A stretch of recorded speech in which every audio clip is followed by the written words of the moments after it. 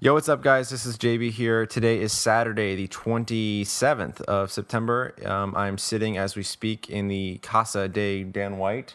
I say that in Spanish because he looks kind of Spanish-ish. And Mexican. Exactly. And I'm also here with b.Smith. b.Smith, who is world famous for his Polaroid change as released last night in the one-on-one section. Obviously, a lot of you guys checked that out, and it's gotten great reviews. If you haven't checked it out yet, check it out at theory11.com/one-on-one. We've had a crazy week with the David Blaine Dive of Death craziness. We got to meet a lot of you guys down at the site. I know a lot of you guys also saw the Dan White. Yes. And we had a great time. The whole special I thought was incredible. Finale obviously did not go according to plan, but the magic on the special, which is what guys like Dan White and Danny Garcia, Doug McKenzie, etc., have been working on for the past year, I thought was unbelievable. So tonight, for our Saturday night contest, we wanted to do a roundtable discussion with you guys, so you guys can ask questions, and you have. So we're going to get to them and start this off. The first question I selected tonight comes from Ben Long, and I'll start this off with b.Smith over here. And he asks, what inspires you to create a trick? Do you just want to achieve something original, or do you want to get a specific effect, or do you take already existing ideas and try to develop them more? I think it's all of them. I like to look to magic has always been about taking an existing effect and improving it, or trying to make it more visual and less like funny moves and more streamlined. So that goes into it. But it's also about looking at anything that you see in your daily life and try to make an effect out of that. It's like every time you're like doing something in any situation, you could always try to create a trick out of it. By like it feels like a treasure hunt, you know. It's like your mindset gets into the point where you look at something and say, "What can I do with this?" And it's just like it's like no matter if you have that mindset, you almost can never be bored with whatever you're doing.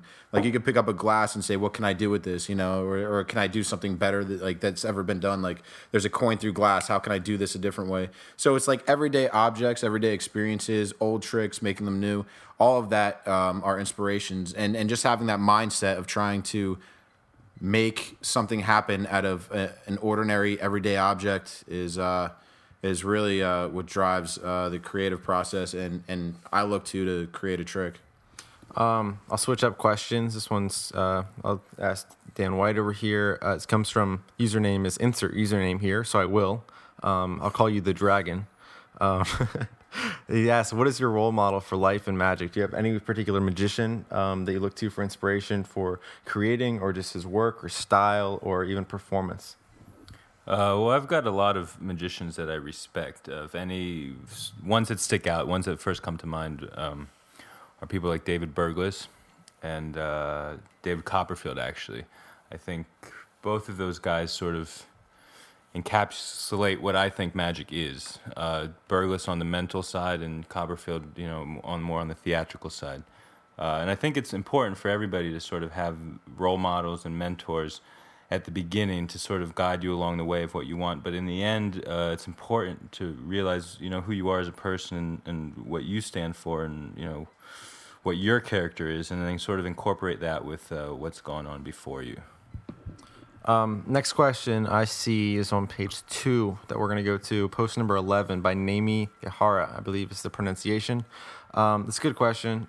b.Smith, you can answer this one if you want to jump in. We were kind of just talking about this earlier today and talking about effects for Theory 11 and what we're trying to do in terms of educating the youth of magic and bringing up this generation. He asked, what do you believe a beginner in magic should first learn, and what do you feel more advanced magicians often overlook? I feel like a beginner in magic should learn the basics. Start at the beginning. Don't just dive into the most difficult thing and try and learn it, because you miss like fundamental steps and building blocks to that will be like so valuable and important to you later on as you keep doing magic. And if you miss those, you get into the wrong habits, and those wrong habits can be an obstacle to overcome once you've gotten to a certain point. I think advanced magicians often overlook looking at things from the eyes of a spectator, looking at things with not like through a magician filter.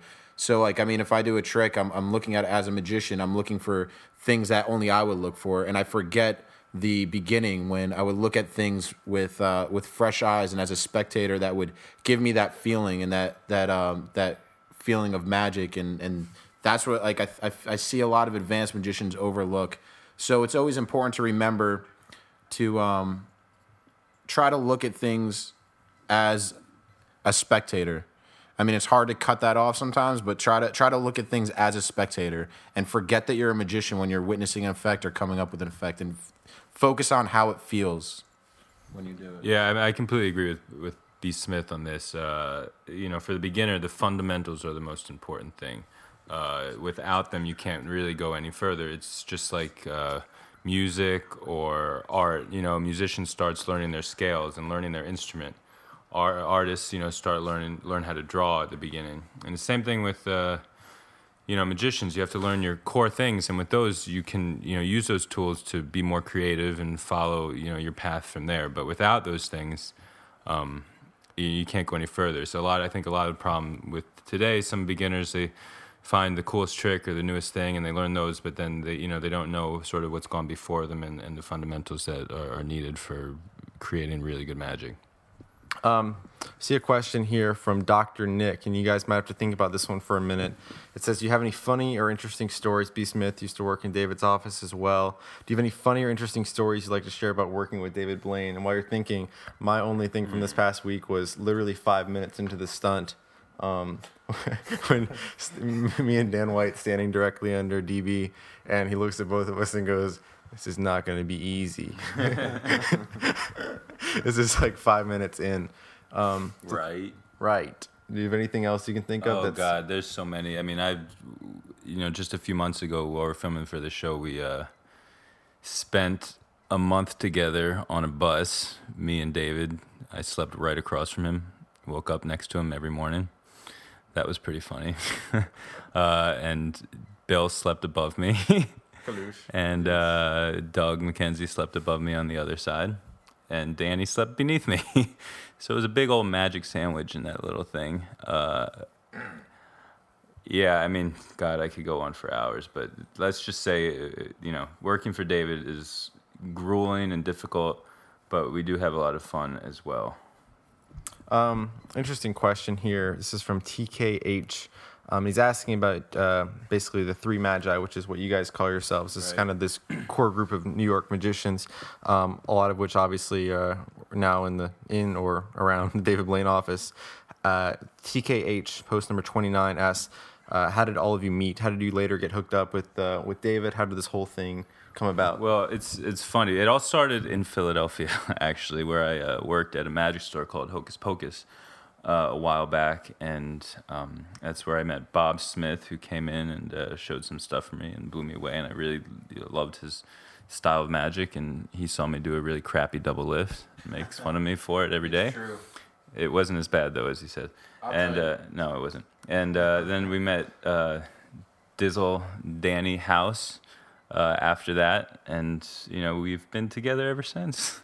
We starved and we suffered in a one-room apartment off of South Street in Philadelphia, where we just came up with so much magic, still so much magic that we haven't even really shown anybody or talked about since those days about 7 years ago, actually. And, we would go out in the street and do magic all the time and film it.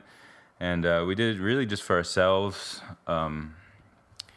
We had no real plans with what we wanted to do with it. We had ideas for TV shows and stuff like that, but everything just sort of fell into place, and we put everything else in our lives aside just for the art of magic. And honestly, it was some of the best times of our lives, I believe. And it's nice to see that we're still going with it, and it's still sort of been successful for us.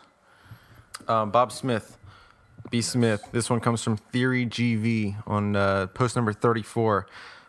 We were just talking about this earlier today about youth of magic, next generation of magic, finding a performance style that works for them across various types of effects and various types of performances. So finding your own self. The post asks, how did you ever find your performing style, and what tips could you give someone for finding a good performance style of their own?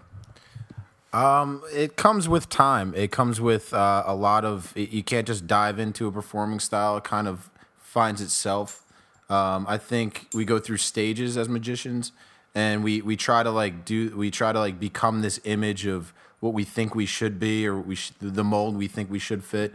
And then as we move past that and we start coming up with our own things and our own ideas and doing effects our own way, we kind of carve out slowly, but we carve out something that's kind of more connected to who we really are as people.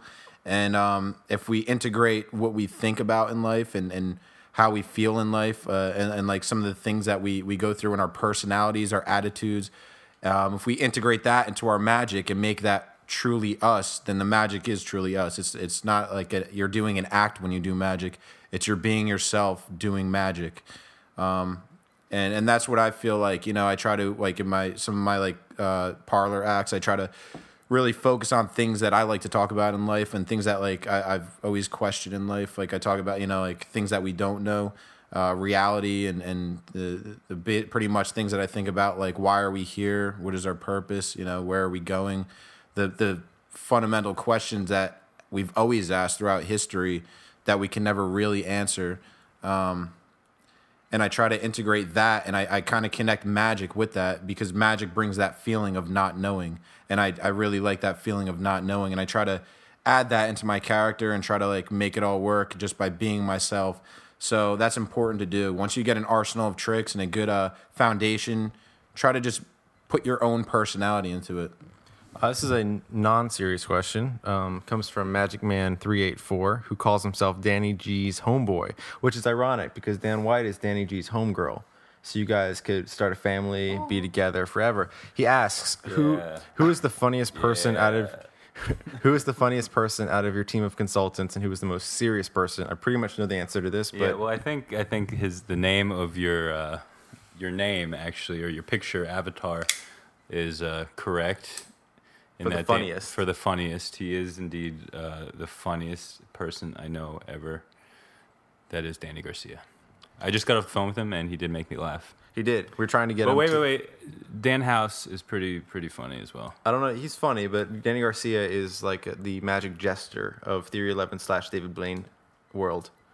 Yeah. He's And who would you say is the most serious? I wonder. It'd probably be me, I think. I don't think you compared to Bill Kalush? Oh, yeah, well, Kalush is definitely... Bill Kalush, I would say, would be the most serious and contemplative.